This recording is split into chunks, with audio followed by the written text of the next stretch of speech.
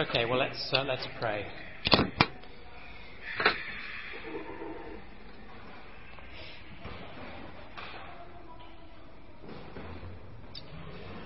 Well, Heavenly Father, we do thank you for this opportunity to sit under your word, and we do pray tonight that you would speak to us clearly.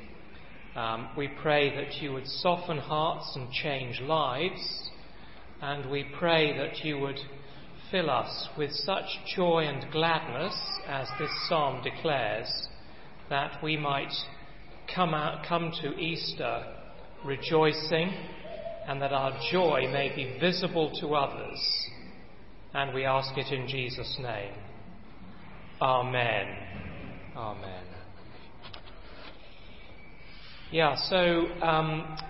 My text really from this psalm for tonight is verse 12. Sarah did read it beautifully, but I'll start by reading it again. Verse 12. Teach us to number our days aright, that we may gain a heart of wisdom. Now, in 2006, the publishers of the Concise Oxford English Dictionary announced that the most frequently used noun in the English language is the word time. That perhaps shouldn't surprise us, because we're living in a world, aren't we, where people are absolutely neurotic about it. Most of us think we don't have nearly enough time, and that the little we do have passes far too quickly. Every parent knows just how it feels to attend those special events in our children's lives that mark the end of one chapter and the beginning of the next. And even as we pause to enjoy the moment with them, we can't help saying to ourselves, where did the time go? It all happened so fast. And we say it with a smile, but behind the smile, there is also a sense that the passage of time is just a little bit unsettling, because it is something outside our control. So think for a moment of your cell phone. Some of you have got them out at the moment. Some of us old fuddy-duddies can remember when cell phones first arrived on the scene more than 30 years ago. They were huge things, rather like a brick. And we were absolutely delighted that we could, for the first time, move around and make phone calls while we were on the move. We liked that. Why did we like that? Well, it was the ability to do two things at once. And it felt like a sort of little victory over the tyranny of time. And that's, of course, today why we have phones that not only do two things, but 22 things at the same time, always provided you know how to use them. But isn't it interesting that in spite of these marvellous devices, our generation is more anxious than ever that time is passing far more rapidly than we would wish. And that's one reason why Psalm 90 is such a precious text. It uses 8 different words to describe time. And this beautiful psalm explains why we find the passage of time so unsettling. And with tremendous clarity, it points us to the only cure. It shows us how to number our days wisely. How does it do that? Well, one of the ways to think about the book of Psalms is not necessarily just as a book, but rather as a sanctuary. Because the Psalms are the special place in the Bible where the people of God go to meet their Heavenly Father.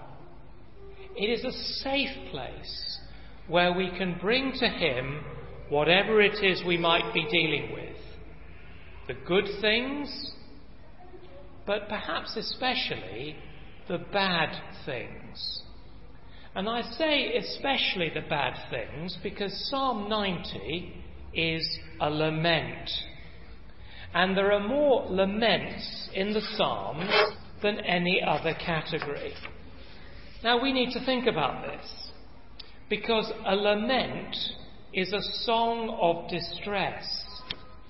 It's a cry to God from the heart that things are not going well.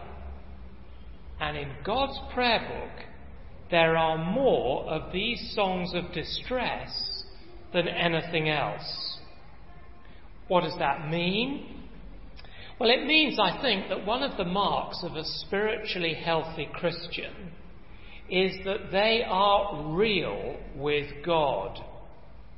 They don't pretend that things are fine when they're not.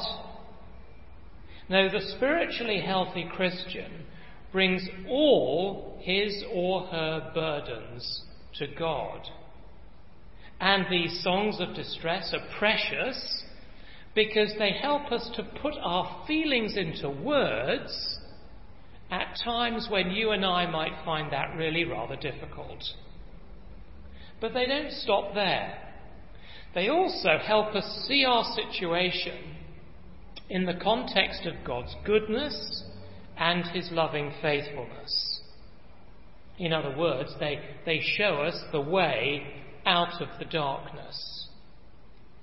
But there's another reason why Christians love Psalm 90. The title, which of course is part of the original inspired text, tells us that the author was Moses.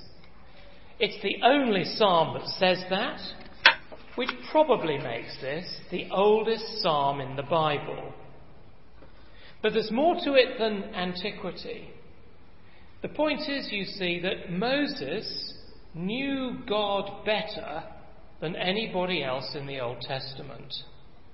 Elsewhere, the Bible says that the Lord spoke with Moses face to face as a man speaks with his friend. So the way that Moses prays here in the midst of real distress is a pattern that you and I can follow in our own times of spiritual crisis. The psalm is based on three breathtaking contrasts between man on the one hand and God on the other. And I want us to use these contrasts as our guide, as our way through the psalm tonight, because I think with astonishing power and brightness, these contrasts take us right to the very heart of Easter, to the essential truth that so much modern Christianity seems to have forgotten.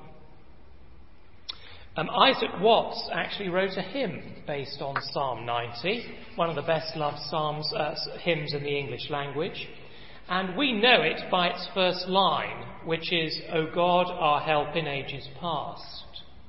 But when Isaac Watts composed it, he actually gave it a different title. He called it "Man Frail, God Eternal." And so I think out of respect for him, we'll use that for the first of these three contrasts, which you'll find in verses 1 to 6.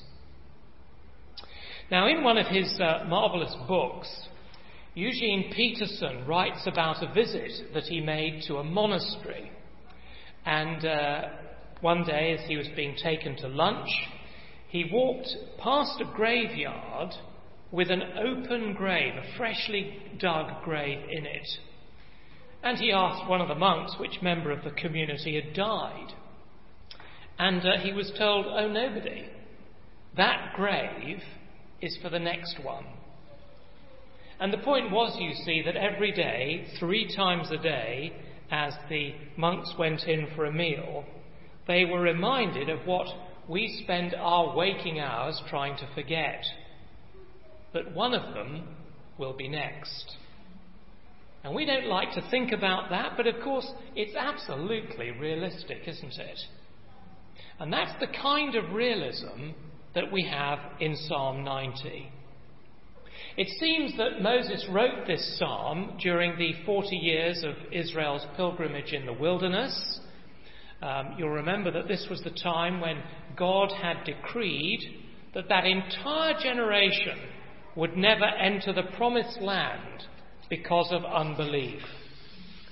And now, stuck in the wilderness, Moses watches as friends, colleagues, loved ones start to die, knowing, I think, that his own death will soon follow. Now, how do you deal with that? Well, Moses begins in the right place because he begins with God. Come with me to verse 1. Can you see verse 1? He says, "Lord, you have been our dwelling place throughout all generations. Before the mountains were born, or you brought forth the earth and the world, from everlasting to everlasting, you are God." Now, you and I might not be in a physical wilderness like Moses, but as our culture moves further and further away from God, don't we often feel that actually we're living in a spiritual wilderness? A place where actually we don't really belong. I think most of us feel like that from time to time. But verses 1 and 2 are saying that whatever we might be going through, you and I have the most secure home possible. The everlasting God, who has been there from eternity past and will be there to eternity future, who created the mountains and the whole earth, that great God cares enough to provide a home for us. And that home is nothing more and nothing less than himself. Now, isn't it interesting that he puts it that way? You know, I think we're all used to the evangelist when he comes to church. At the end of his talk, he'll stand there and he'll say, "Ask Christ into your heart." Now, that's not a wrong thing, because at our conversion, Christ does come to live within us by his Spirit. But physically, Christ is at home with the Father in heaven. And more often than not, when the New Testament talks about being a Christian, it talks about us being in Christ and not the other way round. In fact, the normal picture in the New Testament is that as a Christian, I have two homes. I am in Christ and I am also in Cape Town. And that's kind of the picture that we've got in verse 1. Lord, you have been our dwelling place throughout all generations. Now, you see, we are meant to feel the security of that. Actually, we need to feel the absolute security of it. Why? Because we are so frail. And Moses goes on to highlight our frailty in three very striking images. The first is in verse 3. Verse 3, you, that is God, turn men back to dust, saying, return to dust, O sons of men. Now you see, that is the destiny of all men everywhere. So whether you're the chief executive or the cleaner, or whether you live in Bishop's Court or Kailicha, we're all going the same way, back to dust. That's the reality, but most people refuse to face it. I like reading biographies about Winston Churchill. He's a fascinating man, and several of the biographies about him reflect on the fact that, great man as he was, nevertheless his last years were really rather sad and lonely.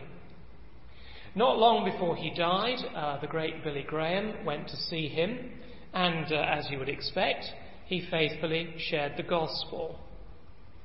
Winston Churchill listened very politely, but at the end of the conversation, he quite simply said, "I'm too old for this." In other words, he was unable to face reality. The second image that portrays our frailty is in verse 5. You sweep men away in the sleep of death. Now, in the original, the words sweep away are the words that you would normally use to describe a river in flood that sweeps everything away in its path. We don't have that in South Africa at the moment, but perhaps you've seen it on the news when a river's in flood in India or Pakistan or wherever it is, and it sweeps away everything in its path. Nothing can resist its power. It doesn't matter how fit we are, or whether modern medicine gives us 1 or 2 more years. Sooner or later, a day is coming when we will be swept away, and we can't escape it. And the third image in verses 5 and 6 adds a slightly different thought. He says, men are like the new grass of the morning. Though in the morning it springs up new, by the evening it is dry and withered. Now, of course, the psalmist there is not thinking about the wonderfully irrigated turf at Newlands Cricket Ground. He's thinking of the grass in the desert scrub of the Middle East, which without rain lasts for just 1 day. And he's saying that by God's clock, that is how short your life is. Now, I think when we put those 3 images together, it's a very unsettling picture. Most people don't know why it's unsettling, but every keen Bible reader does. And that's because of a famous passage in the book of Ecclesiastes. You don't need to turn to it. But the writer there is describing the experience of the person who doesn't believe in God. And he says this, quote, "What does the worker gain from his toil? I have seen the burden that God has laid on men. He's made everything beautiful in its time. He's also set eternity in the hearts of men. Yet they cannot fathom what God has done from beginning to end." End quote. Now, friends, that is a poetic way of saying that when the doctor writes on the death certificate, death by natural causes, strictly speaking, that's a mistake. The truth is that you and I are made in the image of the God who is eternal. Death is therefore not natural. It's an intruder. We were not created for death. So why do we die? Why are we so haunted by the passing of time? Well, Psalm 90. Look at the second contrast between man and God. If the first contrast is man frail, God eternal, the second contrast is man sinful, God angry. Verses 7 to 11.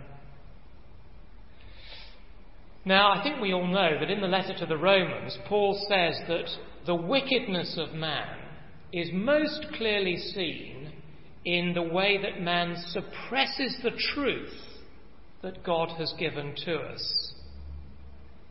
And history confirms that every generation has found certain things that God has said about himself in his word that are in conflict with what people want to believe.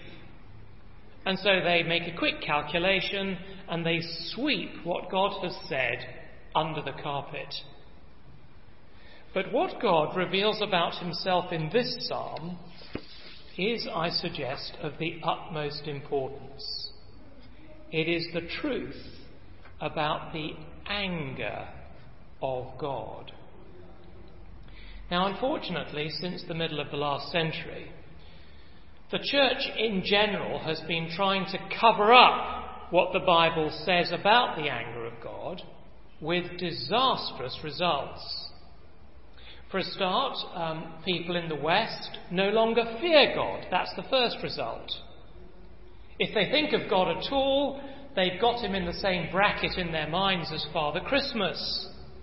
He's someone that they can call on for special favours when the need arises, but otherwise God can be safely ignored. How very different the picture in this psalm. Remember, will you, that Moses knew God better than anybody else in the Old Testament. What did Moses think? When Moses thought about God, was he bored? Was he trying to stifle a yawn? Look at verse 7. We are consumed by your anger and terrified by your indignation. You have set our iniquities before you, our secret sins in the light of your presence. All our days pass away under your wrath. We finish our years with a moan. The length of our days is 70 years, or 80 if we have the strength. Yet their span is but trouble and sorrow, for they quickly pass, and we fly away. I think it's really rather amazing that we find right here in this psalm the very heart of the human problem. That our sin provokes the righteous anger of Almighty God, and the result is a short life that ends in death.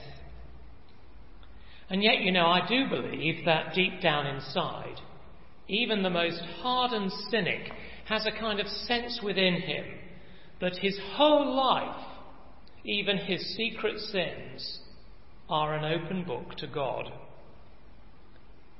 Peter Cook was one of the more popular comedians of the 20th century, but he was a lifelong atheist. And then one night he suffered a stomach hemorrhage, which turned out to be fatal.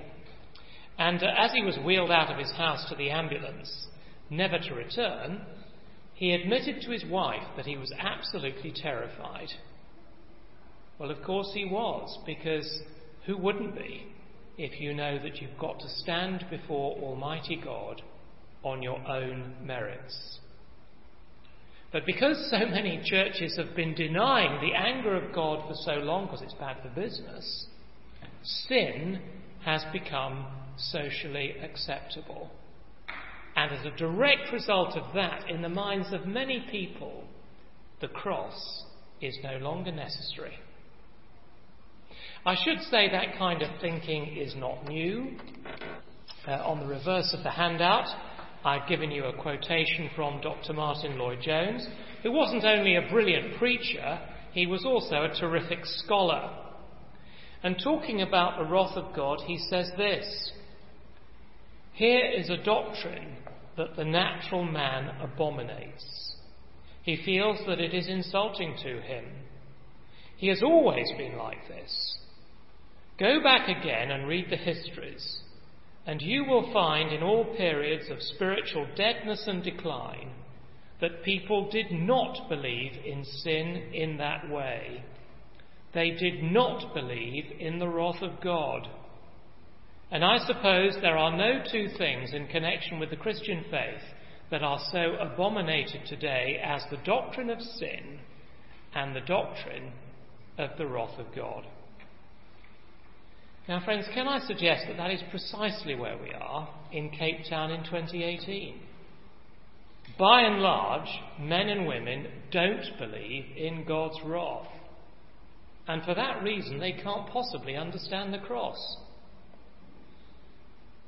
But the denial of the wrath of God has a third very unhappy consequence, in that it's driven some of our thoughtful friends, perhaps friends who are seeking, it's driven them to unbelief. They might have been starting to think about Christian things, but then some catastrophe comes along. It might be a devastating natural disaster, or a terrorist attack, or it might be something slightly closer to home. Maybe a loved one struck down with some mortal disease. Now you see, they've heard from us that God is love and that God is powerful. And so you see, they say to us, if God is love, why doesn't he do something about it? It must be because he's not powerful enough. And if he is powerful enough, why doesn't he intervene? It must be because he doesn't care.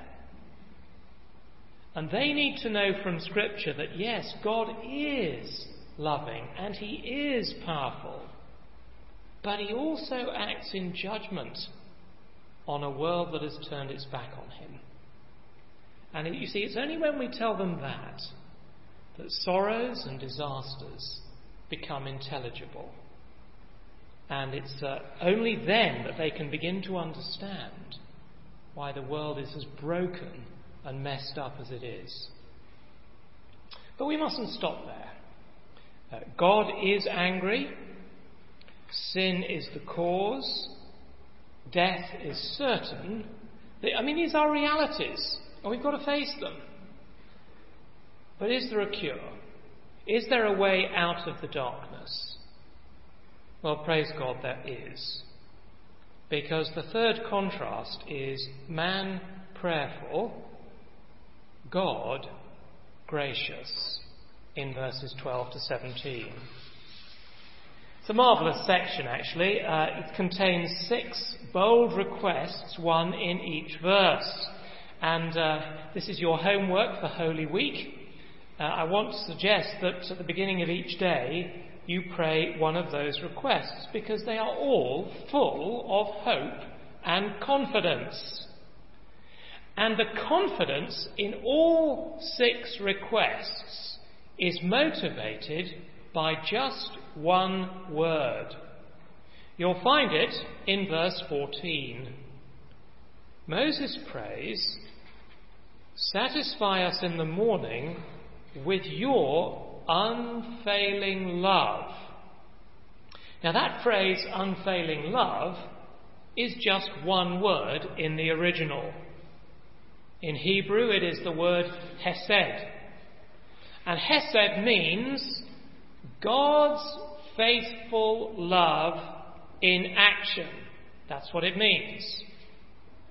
The word appears 125 times in the Psalms, and in every single case it's talking about God pursuing his people with love and mercy. You see, the amazing thought behind the word is that in spite of our sin, we don't pursue God. No, he actually pursues us. So when the Word became flesh and made his dwelling among us, in the person of the Lord Jesus, my friends, that was Hesed. That was God's faithful love in action. And that is the marvellous truth that motivates each of these 6 petitions. Now, we haven't got time to look at each one in detail, but let me draw your attention to just 3 features that will help us make sense of the rest. First, have a look at verse 12. As I said at the beginning, I think verse 12 is really the key verse in the psalm. It says, "Teach us to number our days aright, that we may gain a heart of wisdom." Now, what does that mean? Well, it doesn't mean take your age tonight and subtract it from 70 or 80, and that'll tell you how many years you've got left. For me, that's not very many. But it's not saying that.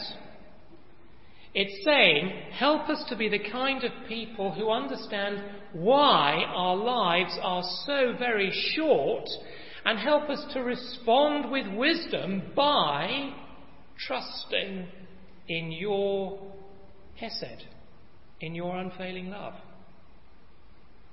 And for anybody who's not a Christian, verse 12 would be a terrific prayer for you this week. Because it's only when we see life as it really is, when we see ourselves as we really are, as sinners deserving wrath, that we're ever going to pray like that. And if Psalm 90 does that for somebody tonight, well, they can make verse 12 their prayer. Second, although Moses is only too aware of the wrath of God, in verse 13, he has no hesitation in asking God to relent. Fascinating word. What does it mean? It means that he's asking God to turn away his anger. That's what it means. Now, we live this side of the cross, and we know that is precisely what God has done. Because at the cross, God turned his anger away from us, and he directed it instead onto himself in the person of the Lord Jesus. And that changes everything, doesn't it? There's a place in one of Paul's letters where he writes, "For God did not appoint us to suffer wrath, but to receive salvation through our Lord Jesus Christ." And you see, every Christian knows that that is true for them because God has relented. He has turned his wrath away from us, and it is no longer hanging over us. Can I hear an amen? Thank you. And then lastly, in the second half of verse 14, I want you to notice the difference that God's faithful love makes in the life of a believer. Moses says, "Satisfy us in the morning with your unfailing love, that we may sing for joy and be glad all our days." Isn't that remarkable? I mean, back in verse 10, life under the wrath of God was full of trouble and sorrow. But under the protection of God's unfailing love, life is completely different. A great change has taken place. Now, life's troubles still come and go, but over it all, there is a kind of profound, unshakable joy and gladness all our days. And I want to say to you that that is standard, authentic Christian experience. And amazingly, here it is in Psalm 90. I think one of the loveliest descriptions of this change is written by John Bunyan in Pilgrim's Progress. Hands up those who've read Pilgrim's Progress. Yes, good. Well, it's a great book. It's a lovely book to read. If you haven't read it this Easter. It's a lovely book to read, and there's some nice translations in modern English. The main character is a man called Christian, and in the story he's carrying his sin as a tremendous burden on his back, rather like carrying a sayer, I suppose. It's not that a sayer's a burden, of course, but there is a visual illustration of the point that I'm making. And a Christian has heard from a man called Evangelist that unless he's able to get rid of all his sin, he will certainly face the wrath of God. Listen to what happens. Christian ran until he came to a place somewhat elevated. Upon that place stood a cross, and below at the bottom was a tomb. I saw in my dream that just as Christian came up to the cross, his burden came loose from his shoulders and fell off his back. It began to tumble and continued to do so until it came to the mouth of the tomb, and I saw it no more. Then Christian was glad and relieved, and he said with a joyful heart, "He has given me rest from sorrow and has given me life through his death." And then he stood a little while to look and wonder, for he was very surprised that the sight of the cross should ease him of his burden in such a way. He looked, therefore, and looked again, and then he began to weep. Let's just have a moment of quiet, and then we'll do something together.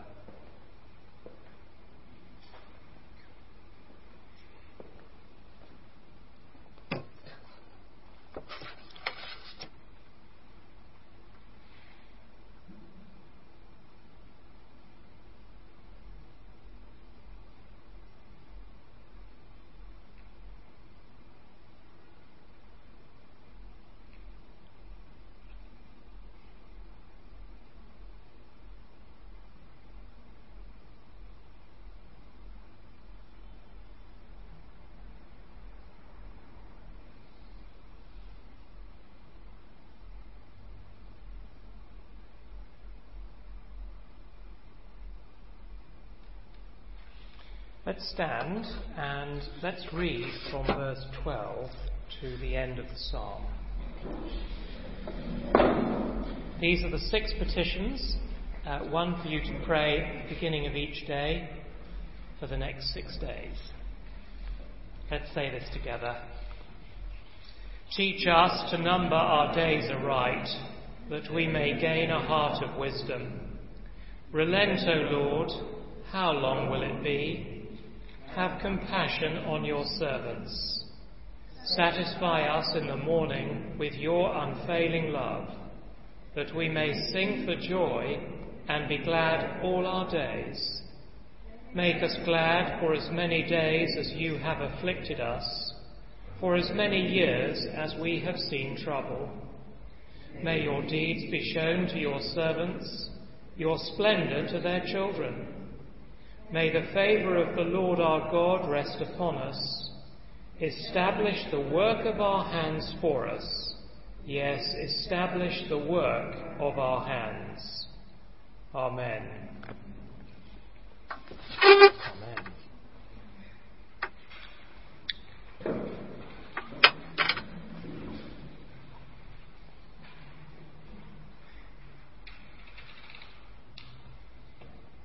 What are we doing now? Are we hanging out, or what are we doing? Having tea? Good. Let's have tea then.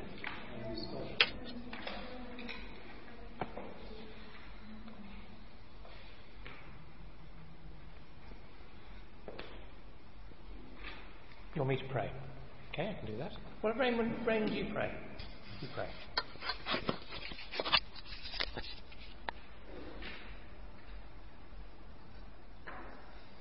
Heavenly Father, we want to thank you so much for your blessings